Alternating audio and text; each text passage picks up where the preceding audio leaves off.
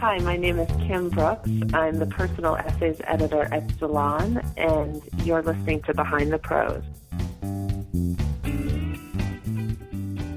Today on Behind the Prose, I am so happy to have with me an editor. You know, I started out the series interviewing editors about specific works, and we're getting back to that today with Kim Brooks, who is the personal essays editor at Salon. Welcome. Hello. Thanks for having me.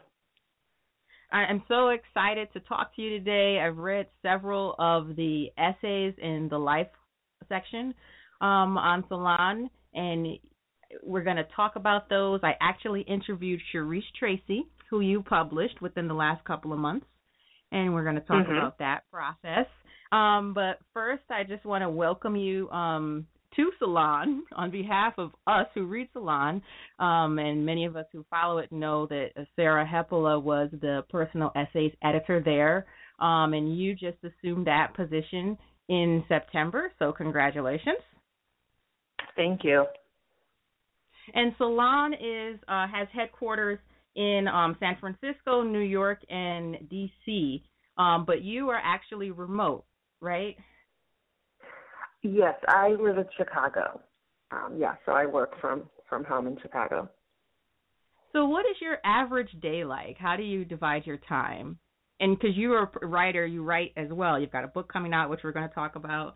How do you divide your time? So I am probably not quite as organized about it as I could be, but basically, I have certain days when I try to focus on writing on my book, or if I'm working on a particular essay. But then the days when I'm working on for Salon, I sort of divide my day between reading submissions, reading new submissions as they come in, reaching out to authors I know or to people who have submitted pitches that seem interesting, and sort of trying to find out more about those ideas. And then working on pieces that I've already accepted, whether that means, working on writing up some notes, some revision notes, or editing a piece with a writer, thinking about headlines, thinking about sort of how to frame a story. It's kind of taking a piece that I've accepted through the whole process between the time the writer sends it to me and the time it goes up on Salon's website. So you have your own work that you do. You have a novel coming out called The House Guest in April. Do you make a point to work on your stuff first, like early in the morning? And how do you balance that? Is there like a set schedule besides, just some days you do it, Salon, more so? Yeah, that's a good question. And I mean, some of it I'm still kind of trying to figure out the best balance. But generally, I think what works best is to have a day or two each week that is sort of devoted to working on writing, where I can kind of immerse myself in the process, whether I'm revising my work or researching or trying to get a draft of something. I find it a little bit challenging to kind of dive in and out of writing, to sort of do that at the same time that I'm working as an editor. So I kind of try to protect that time and set it aside. Whereas when I'm doing Salon work and editorial work, it's easier to sort of multitask, to edit one piece and then to jump into a dialogue with another author, and you have to kind of go back and forth. But I find that writing requires a different kind of concentration. So I think that's what works best for me. Yeah. And let's talk a little bit about your novel, The House Guest. I'm going to read a line from the write-up of the book, and this is just one line. Set on the eve of America's involvement in World War II, The House Guest examines a little-known aspect of the war and highlights the network of organizations seeking to help Jews abroad, just as masses of people seeking to escape Europe are turned away from American shores. And I just read that, and there's two things I thought. Like, one, okay, how timely is this?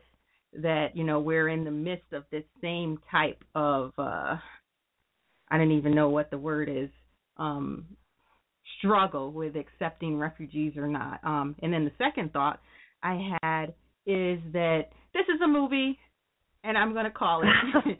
This is definitely a movie. Well, that would be very exciting. Yeah, I definitely, I feel like there are points when I was writing when it felt somewhat cinematic to me. Yeah, that would be very exciting. And I have a track record with this. Let me tell you, Natalie Bazile, the author of Queen Sugar, was on earlier in the year, and 3 days before this information was released, I tweeted that, I read her book, and if ever there was a book that should be a movie, it's this one. And then 3 days later, she revealed that it had got picked up by Oprah, so in the OWN network. So I'm gonna shoot 2 for 2 on this one with yours. So. Okay, well, I'll have fingers crossed. When did you start writing this book? So I started writing, it was probably almost 5 years ago at this point, that I first started thinking about it and sort of playing with some different ideas. It kind of originally started a very, very long time ago as a short story, which I wrote and published. And then later kind of grew out of that. But I've been working on it on and off for about 5 years. Mm. And just the timeline, I think around 5 years ago, is that the time when you first started freelancing with Salon? Yeah, it actually is. And as I'm saying it, I'm realizing 5 years sounds like a very long time. I also had 2 kids in that same time period. So, and that's sort of the way that actually my Salon work started was, I was working on this novel. I had these 2 babies fairly close together, and, there were times when, having very small children and being home with them wasn't really compatible, or I wasn't finding it compatible with the really, research-intensive work of writing this novel. And so to kind of keep writing during those days or weeks when working on the novel didn't feel possible, I started writing a lot about my life, about parenting, about my experience as a mom, and started pitching some of those pieces to Salon. So that's true. I hadn't thought of that, but those 2 things did kind of, they're very different kinds of writing, but they sort of developed side by side. Mm-hmm.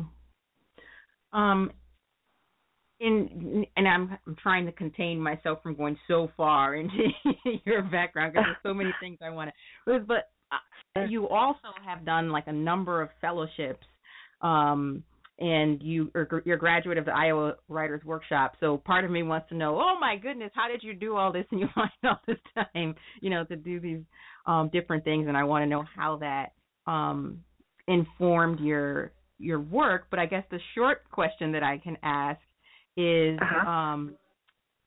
were you doing any of those things after you had your children and you started writing for Salon and still doing the fellowships and stuff like that, or had you kind of finished that part of quote-unquote educational aspect of your training? Yeah.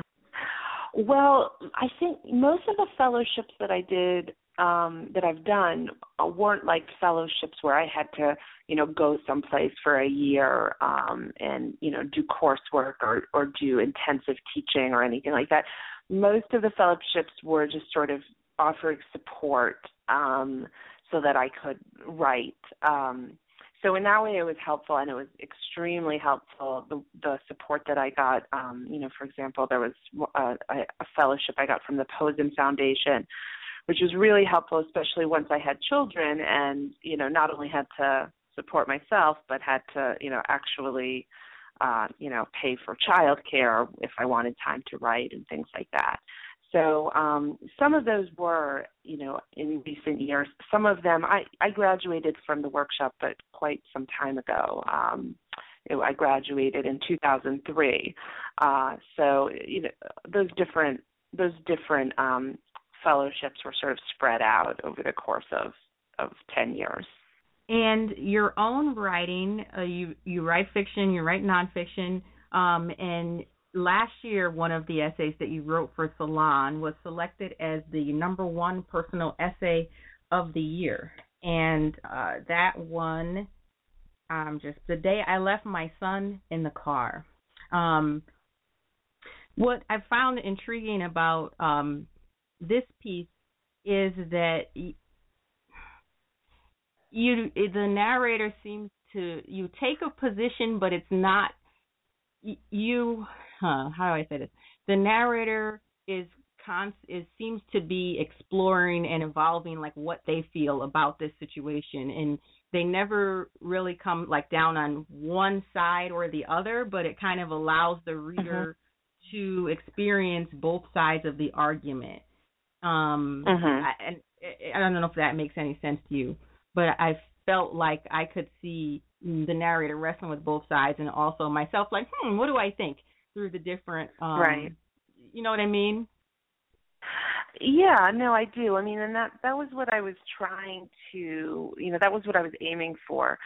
I think on issues like the one that I was writing about, about sort of parenting and parenting styles, or, judgment and parenting, the criminalization of parenting, issues like that tend to, I think when a lot of people write about them, people have very strong opinions, and people often become very entrenched in those opinions. And I think that writing on those issues can sometimes be very didactic or strident, which is not very fun to read, is not very compelling or interesting to read.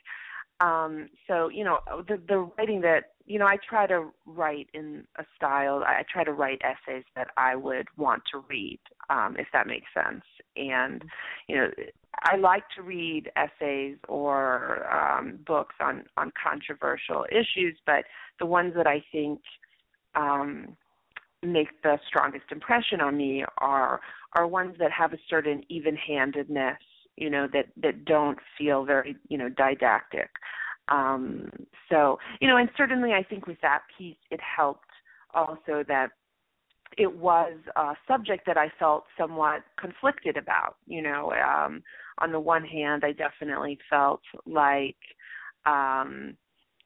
things had gotten out of hand with the way we sort of criminalize very common parenting behaviors. But on the other hand, I've struggled with a lot of anxiety about keeping my kids safe and making the right decisions. So I could kind of see both points of view and was sort of working that out, through the essay. Mm-hmm. And how long did that essay take you to, if you remember, how long did it take you to write? And did you know you were going to send it to Salon when you had the idea to write it? Yeah, well, I knew I would send it to Salon because I had a really great relationship with my editor there, Sarah Hepola, and had worked with her on a number of other pieces over the years. In terms of how long it took me to write, that was kind of a strange case because normally I get an idea for something and I sort of write it fairly quickly if it's a short piece. But in this case, as the drama of the actual events was unfolding, I knew that it was something I wanted to write about, but I could not write about it while it was going on, for very practical reasons, legal reasons. I was under strict instructions not to write about what was happening. So I had to sort of wait and sit on it and ruminate. And, I was able to do some research to interview people, to talk to people about these questions that I had, to take notes, but I couldn't actually write the piece for about a year and a half after it started to unfold. So, but ultimately, I think that was a really good thing. And I think that for a lot of writers, and I'm definitely one of them, having some distance from the material you're writing about can be extraordinarily helpful. I feel like a lot of the pieces that I'm sort of on the fence about as an editor when I'm reading something, it'll be strong writing and an interesting subject, and I can kind of see the framework for an interesting story, but I'll have this sense that, like, the writer is too close to the material, that they don't really have quite enough perspective or distance to really deal with it as in as complicated or sophisticated a way as they need to be dealing with it.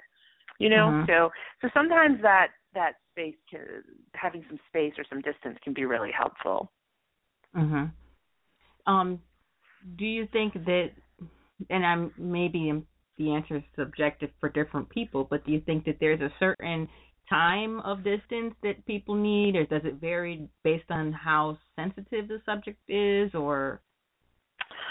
Yeah, I mean, I think it totally varies. I don't think I could say, like, there's a certain amount of time you should wait. I think the key is sort of having enough to, at least for, like, autobiographical kind of, creative nonfiction, first-person nonfiction. I think often the key is to have enough distance that, you have some insight about what took place, or some sense of how what took place fits into some larger narrative. That looking back, whether that looking back is a year or 10 years or whatever, but, I can now see that such and such, some insight, some perspective that's very hard to have when you're kind of right in the middle of an experience or coming right out of an experience. In terms of, you started out as a freelancer in 2011. How did you transition and if you look at your piece, piece history, if someone goes to your page, on Salon, they can see that, the frequency becomes, the frequency of publication increases with them, and it's like you're doing something every couple months. And so how did you transition from, I guess, initially just a first-time freelancer to more frequent, then to now being the personal essays editor? I started out by placing this one piece with Salon a number of years ago, and I worked with Sarah Hepola I on that piece. And I knew right away that, she was such a great editor for me, because I had never really worked with, actually, now that I think about it, she may have been my first editor. I don't think I'd ever worked with an editor before. And I sort of imagined, an editor, someone who takes what you've written and who just sort of fixes it up or spruces it up, or maybe makes a couple suggestions. But with Sarah, especially on a lot of those earlier pieces, it wasn't just a matter of her editing it. It was really like she seemed to know what kinds of questions to ask me to get me thinking about the material in a more interesting way. She could kind of tell if I was, like, cheating my way into something or glossing over something that needed to be delved into, in more detail, and sort of knew how to, like, draw out those elements. And we had just a very good rapport. And so, I actually, like, over the years, if I would have a new piece that I was working on, sometimes there would be a part of me that would think, like, oh, I should, should I spread my work around? Should I really try just to, send these to new places, just someplace new? And sometimes I would do that. But because I liked working with her so much, and I felt like, she was really able to help me with my writing, I had a good relationship with her as an editor, I would often just go back to Salon so that I could continue to work with her.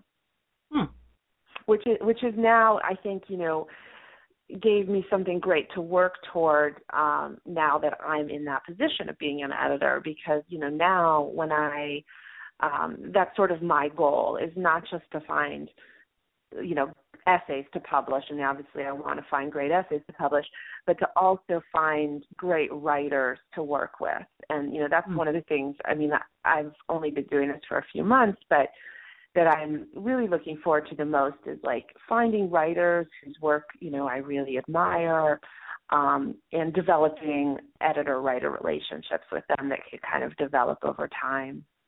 What was the interview process like? Yeah, I don't know if I should. I don't know if I should say too much, just because I haven't. Confidentiality. Yes, we understand. Yeah, exactly. So we are going to guess though that, and I think people out there, people who are listening, can take away that we understand that in publishing, relationships are everything, right? And I feel like people can listen to this and say relationships are everything. And if you show yourself to be a good, dependable writer in a publication, likes who you are and, your writing style, and feel that you're a good match for them, anything can happen. Absolutely. Yeah, I think that's really true. And, I feel like the editor-writer relationship is, it really is a relationship. And this is ideally someone that you're working with. So, if I have two different pieces and they're both I'm sort of on the fence about them, but I feel like one of the writers is someone who I can really communicate with, someone that I want to work with, that's the piece that I'm going to go for. That's the person I want to work with. So I think that it's really important to sort of think about it in those terms, or at least for me it was. Now, about how many, do you have a certain number of pieces that you have to publish weekly? I've looked, it seems like on average there are about 4 or 5.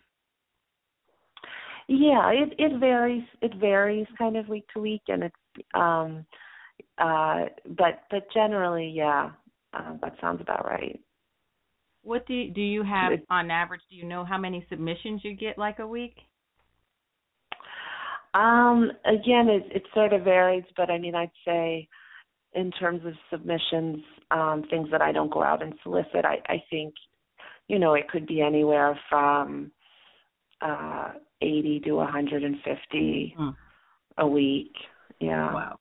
It does vary. And when you're reading submissions, how long does it take you to know if I guess, first of all, to even get past the cover letter? What are some turn-offs right away that you're not even going to read the cover letter? Or do you go through a bad cover letter and give a piece, a first paragraph or two, before you know it's right or wrong for Salon? Right. Well, it depends how bad the cover letter is. To be honest. So I definitely try to at least look at all the pieces, and I want to see the piece itself. If the cover letter is, really ungrammatical and just doesn't make any sense, or seems like this person doesn't seem like they even know what Salon is, then I'm probably not going to bother to open up an attachment. But if the cover letter seems professional, seems at all thoughtful, then I'm definitely going to look. And what was the other part of the question? How long does it take to read a submission? No, are you turned off or turned on instantly in the first graph or two? If they haven't hooked you by the second graph, are you done? Yeah, I definitely try to give everything, to go, because sometimes I think, starting an essay, the beginnings and endings are very challenging. So there's definitely been cases where I I look at the first paragraph and think, this is kind of a mess. I don't know what's going on here. And by the time I get to the second or the third paragraph, I can see, oh no, there's a very interesting story here. They're not beginning it in the right place, So now that said, if the first paragraph again just seems like, it's just ungrammatical, makes no sense, I have no idea what I'm reading, even on a sentence level, then I'm not going to probably get very far. But but otherwise, I definitely want to read past, just the polish level to see sort of what the story is that's being presented. Because sometimes there will be a really great story and the writing itself, the prose needs work. But often, that you can work on. It's harder if the prose is perfect and polished, but there's no story. There's not a good story behind it. There's not that much you can do. So I'm always kind of looking for what's the story that this person is telling. Is this a story that I want to read? Is this a story that other people are going to want to read? When you are editing pieces that you've accepted, I'm just curious if you print them out and look at them and edit them and send them, and then send the person comments, and what's your editing process like as an editor? I don't personally do that just because I don't know, because I'm always running out of printer ink and breaking my printer, and I think I'm not organized enough to do that. Maybe one day I could work toward that. But no, I just look at stuff. I look at stuff on my computer. I open up documents and I edit and track changes. I try to separate out my actual edits from notes, more general notes about, questions I want to ask the author or comments. And I don't want to say it's one of the few, but one of the things that I noticed that's unique about Salon is that you can go to their staff page and see who the staffers are, who the editors are for that section, and get the actual email address, as opposed to, a submission form or something. And in terms of when someone is pitching you, are you good question. So would you be inclined, or do you like to hear or see when people are complimenting you specifically on your work, or is it more that you want to hear people complimenting the work of the column, and what do you look for that shows that they get, who you are or who your column is? In a cover letter, you mean? Yeah. Yeah. Well, of course, it's always nice to be complimented. I can't lie, but really, what I'm looking for is not so much that they're showing that they've read Salon. I sort of assume if you're pitching something that you've read the site, that you're familiar with work. I'm more just looking at what idea they're pitching, at what they're presenting. So I think that knowledge of the site and appreciation of the site and the section kind of comes across more in the actual material that you're sending. If you're sending something that looks like it's in line with the sort of essays that we publish. Now, I noticed, but before I ask you this, now does Salon pay freelancers, like for essays? We do pay freelancers, yes. Oh wow, hear that, writers? That's awesome.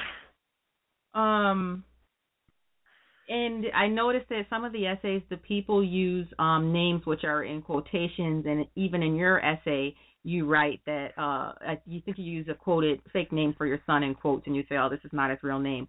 So, is it Salon's process in general, or policy in general, to only run essays like either with an acknowledgement that this is a fake name or the real name only?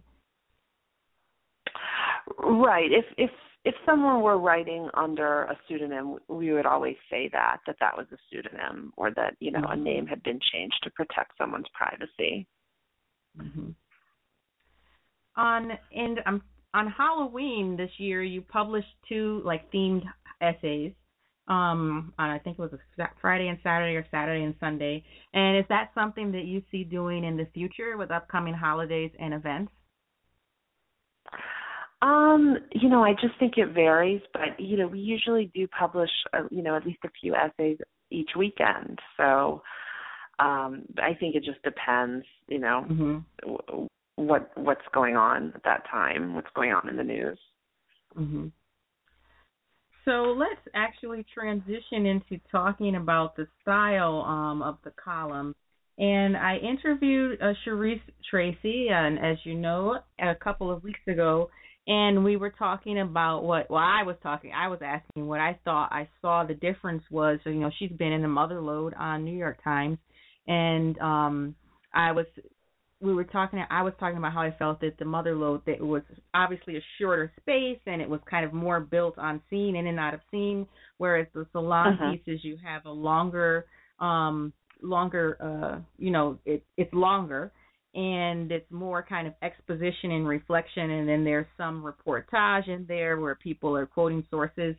So I wanted to hear, and the pieces also seem to hinge on some social commentary, either with it subtly or overtly. And I wonder, I guess the question is, one, is that an accurate assessment of what you see the column is as far as the style? I mean, and there are scenes, but it's usually, ones I've read seem to open with a scene and then be very, more exposition.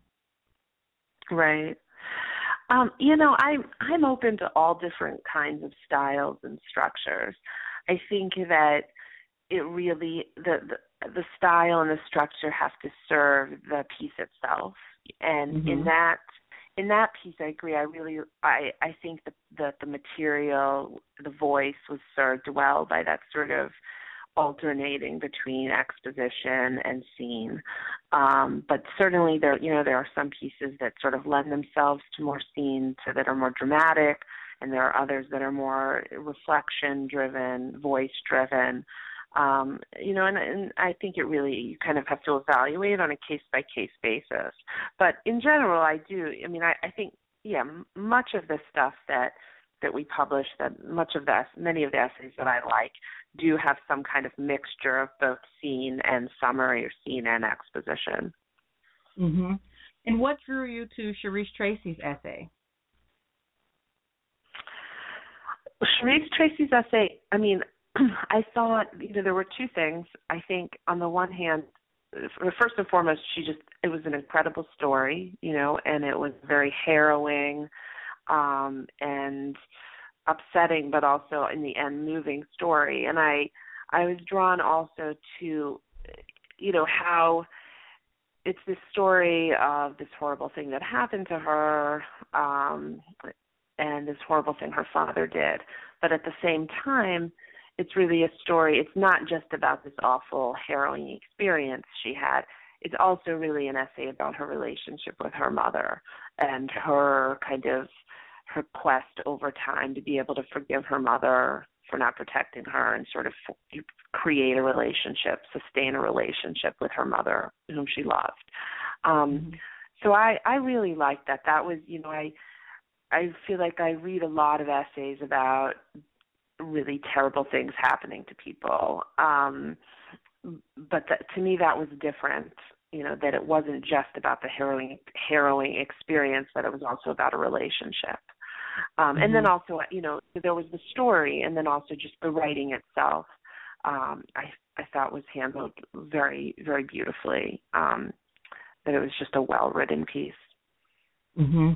And then also, I should say, and I was just going to say, and then in addition to that, one thing that made that piece great to work on is that Sharisse was just a great writer to work with through the editorial process. So, she was very responsive to my thoughts, my ideas, and so that made the whole process, very, very easy.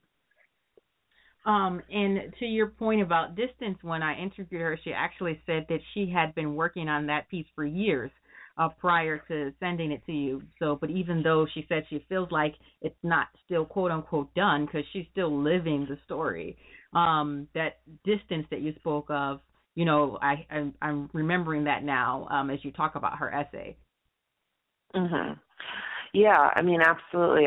Of course, and that makes sense. Like, if we're still alive, then we're still kind of living out all of our stories, right? So sort of a story is done when we choose to end it. And I think that's that's one of the most important decisions a writer makes, is sort of where does a story start and where does it end, and that those decisions sort of almost determine what the story is, right? Whether a story has a happy ending or a sad ending, what the meaning of the story is depends on where you end it. So yeah, I think that's a great example, though, of something where she was probably able to write that so well because she did have a lot of distance. And you did say that you publish a variety of different styles of pieces, and one of them that I read is an example of that. I guess I might categorize it maybe as a lyric essay a little bit. It is the one, my rapist asked me to pray for him. I did what it took to stay alive. And that's where it's in the Roman numerals, divided into sections, I think maybe 5 or 6 sections. And one of the notes that I had is, and I wanted to see if this is what drew you to the piece. I noticed immediately the voice and control that the writer had in that piece, besides like the lyric form, and I wondered if that's what drew you to it. Yeah, I think that was definitely one of the things that I remember. It just had an incredible story, but also the voice was so controlled, so powerful, and really I felt like the voice was in control of the material in a way that was unusual. So yeah, definitely that was the draw for me with that one. Mm-hmm. And that piece does something that I think a number of them do, and they build, and I was just actually flipping because I was like, oh, I should say the writer's name of that piece. Excuse me. Where am I at here? I think it's, is it Laura Naughton? Yeah. Yes. Laura Naughton.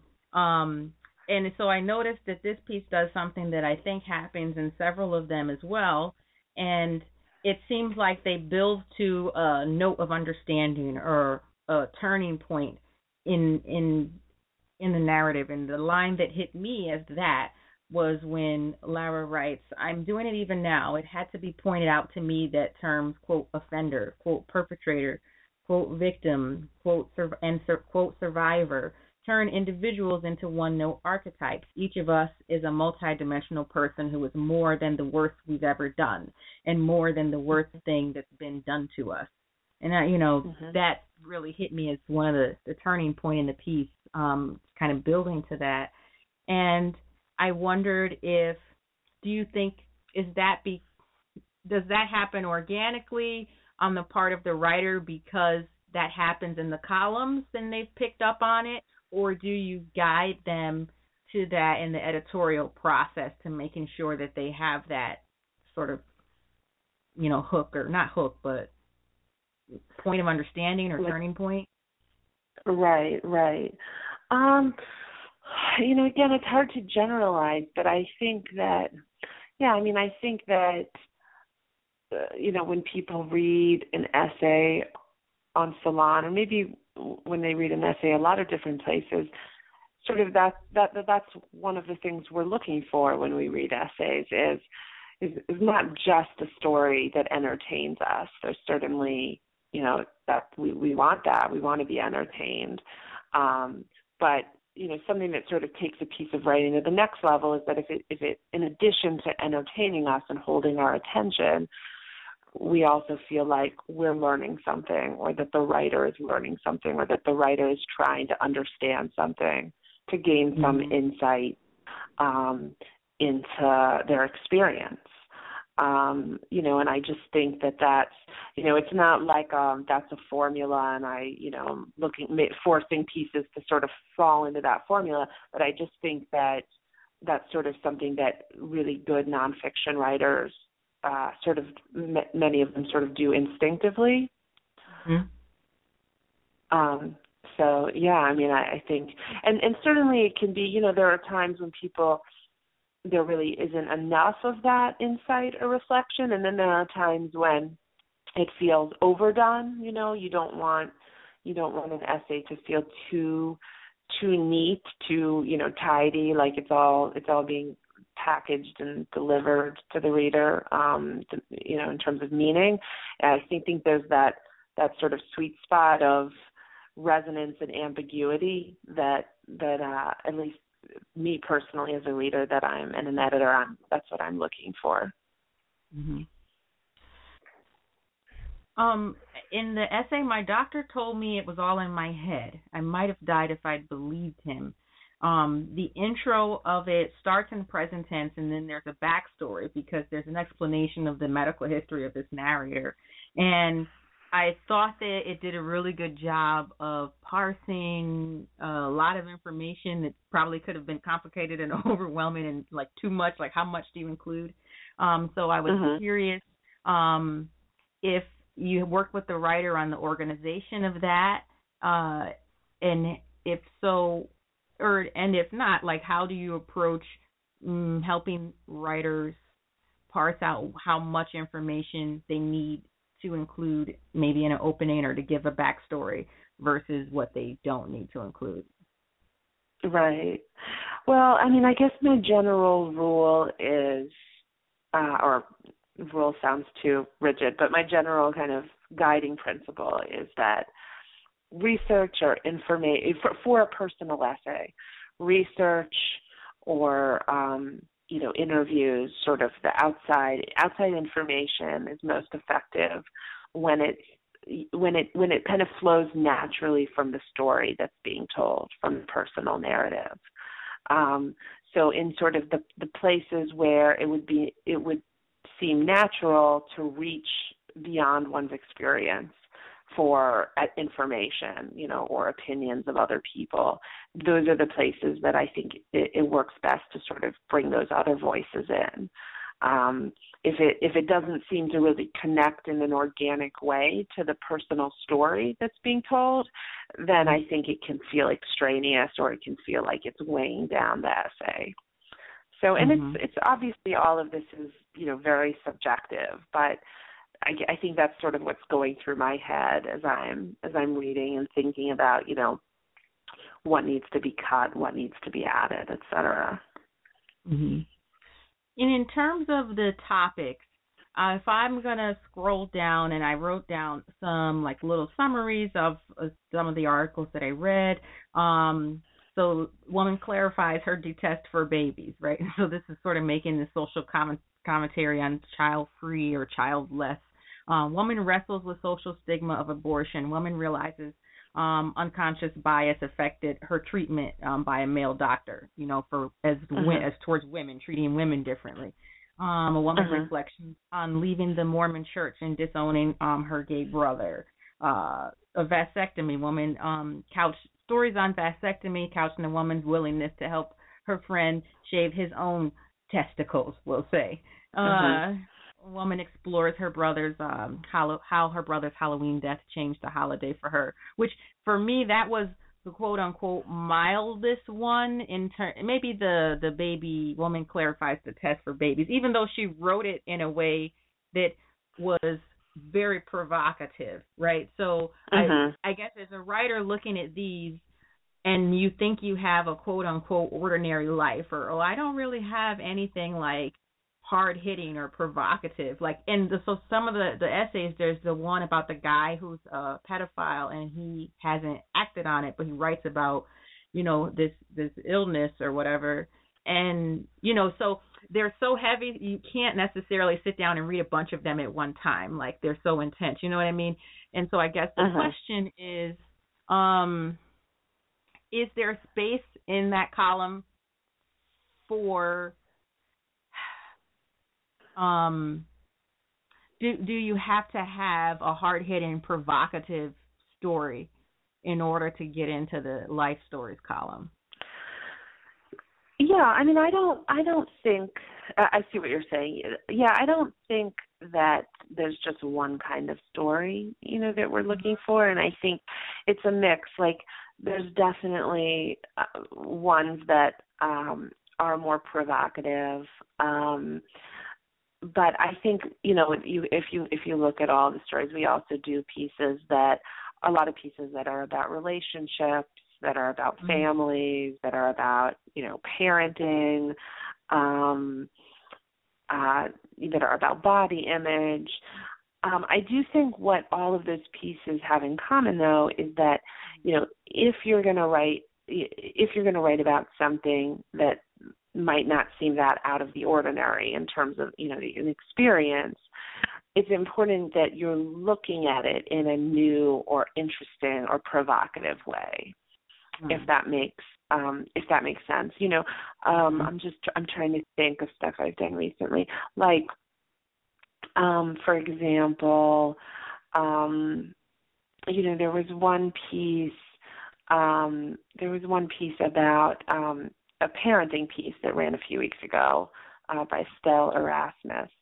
And she was sort of talking about the challenges that she faces as a woman who had a daughter when she was a little bit older, and sort of as her daughter gets older and more independent, her parents, who lived near her and who she was close with, were becoming less independent and, had some age-related health problems. And, so she kind of writes about struggling to balance those two desires, to be a good mother, to be a good daughter. And, like, if you think about it, that's not an unusual experience, That's something that I think a lot of people probably deal with. But what I liked about that piece was that, she was thinking about it in a critical way. She was thinking about it in a kind of provocative way, like, are we putting reasonable pressure on women as individuals to sort of be everything, to take care of our parents as they age, to take care of our children, often without a lot of community support. So does that make sense? So it's not that the story has to be so dramatic and harrowing and intense, though certainly plenty of those stories can be really powerful essays. But if it is something more commonplace, the perspective, the voice, the intelligence of the narrator has to be provocative.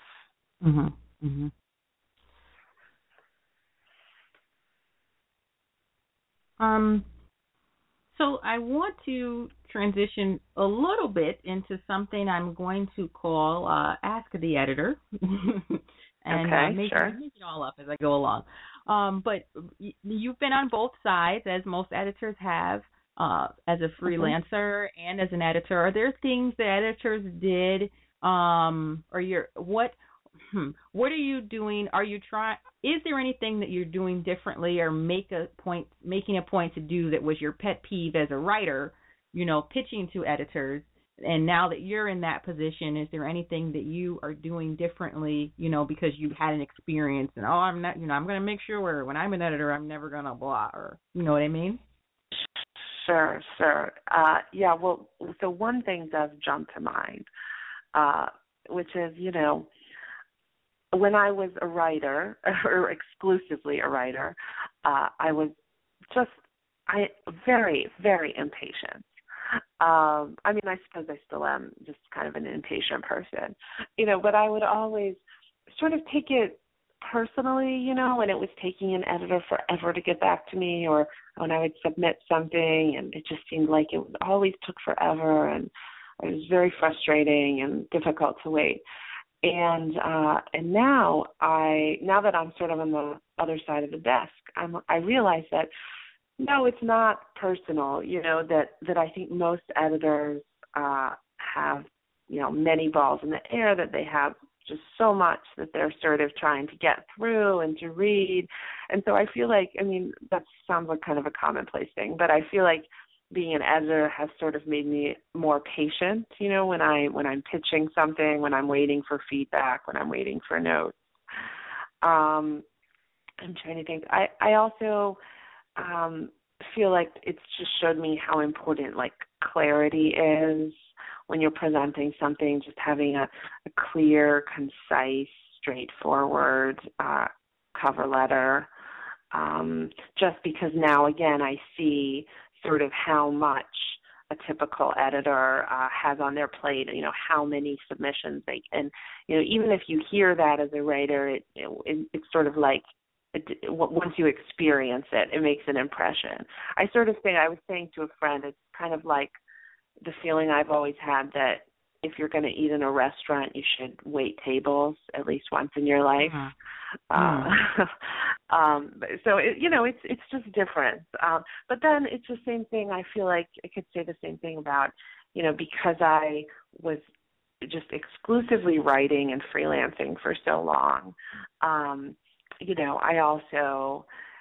feel like I have some, perspective or insight into the challenges of putting yourself out there and putting your work out there, and how much it means when an editor takes the time to offer some meaningful feedback or to work with you on a piece to get it as good as it can be. So I try to keep that in mind too. I definitely think, it's really valuable in both writing and editing to sort of know and to think about what it's like on the other side. Okay, so my next question actually ties into what you've just said about patience. Sure. And I'm also an impatient person. Right. So I have a scenario. Okay, so this is the part of the show where I launch into a long and complicated and mostly irrelevant story about a horrible experience with an editor who keeps telling me, I will let you know, and she says this about once a month. So I'm just going to skip all that, fast forward past that, and get to the real part of the question, because I don't want to torture you like I did Kim. Sorry, Kim. When's it okay? Should they just move on? Right. Well, I think it definitely depends if you're already working on a piece with an editor or if you're just pitching something, right, that they haven't accepted. So, like, if a writer sends me a draft of something and I say, okay, this is great, I want to send you some ideas for revising, in the next few weeks or whatever, and, a few weeks pass and they don't hear from me, I think it's completely fine for that writer to, say, hey, just following up, just checking in. I think that's completely fine. And I appreciate the sort of reminder.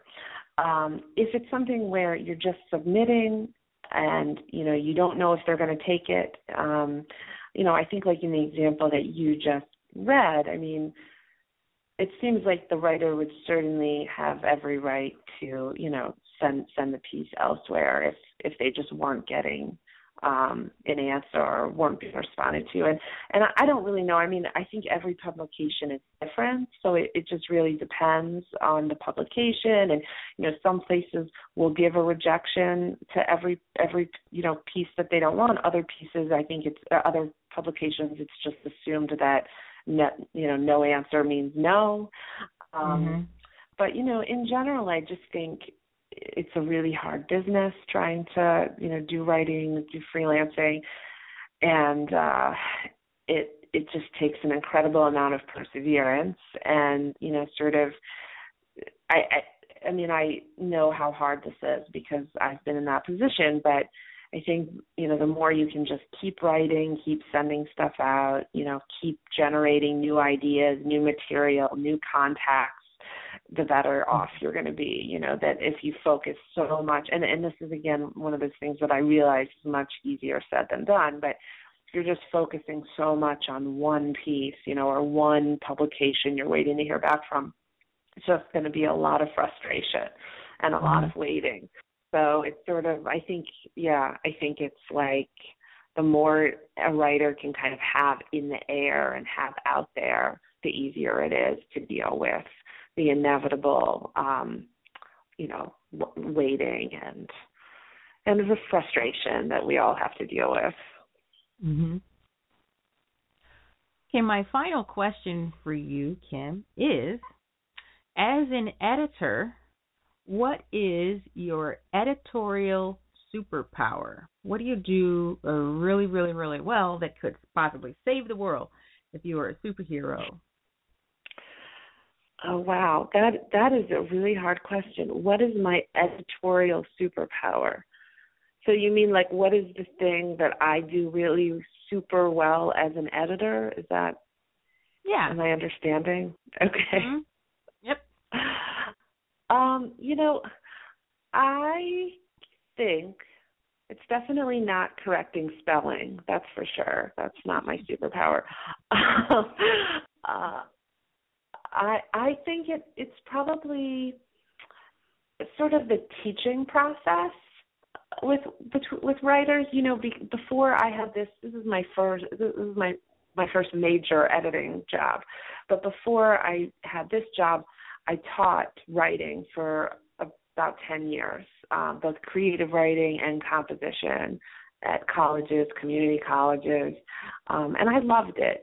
I loved that process, especially the one-on-one process, sort of sitting down with a student or a writer, looking at the work, and sort of not just making the words on the page better, but sort of helping that writer learn something from the process of revising or from the process of going through another draft.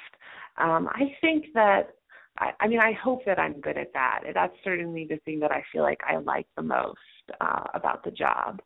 So yeah, I would say that is my superpower.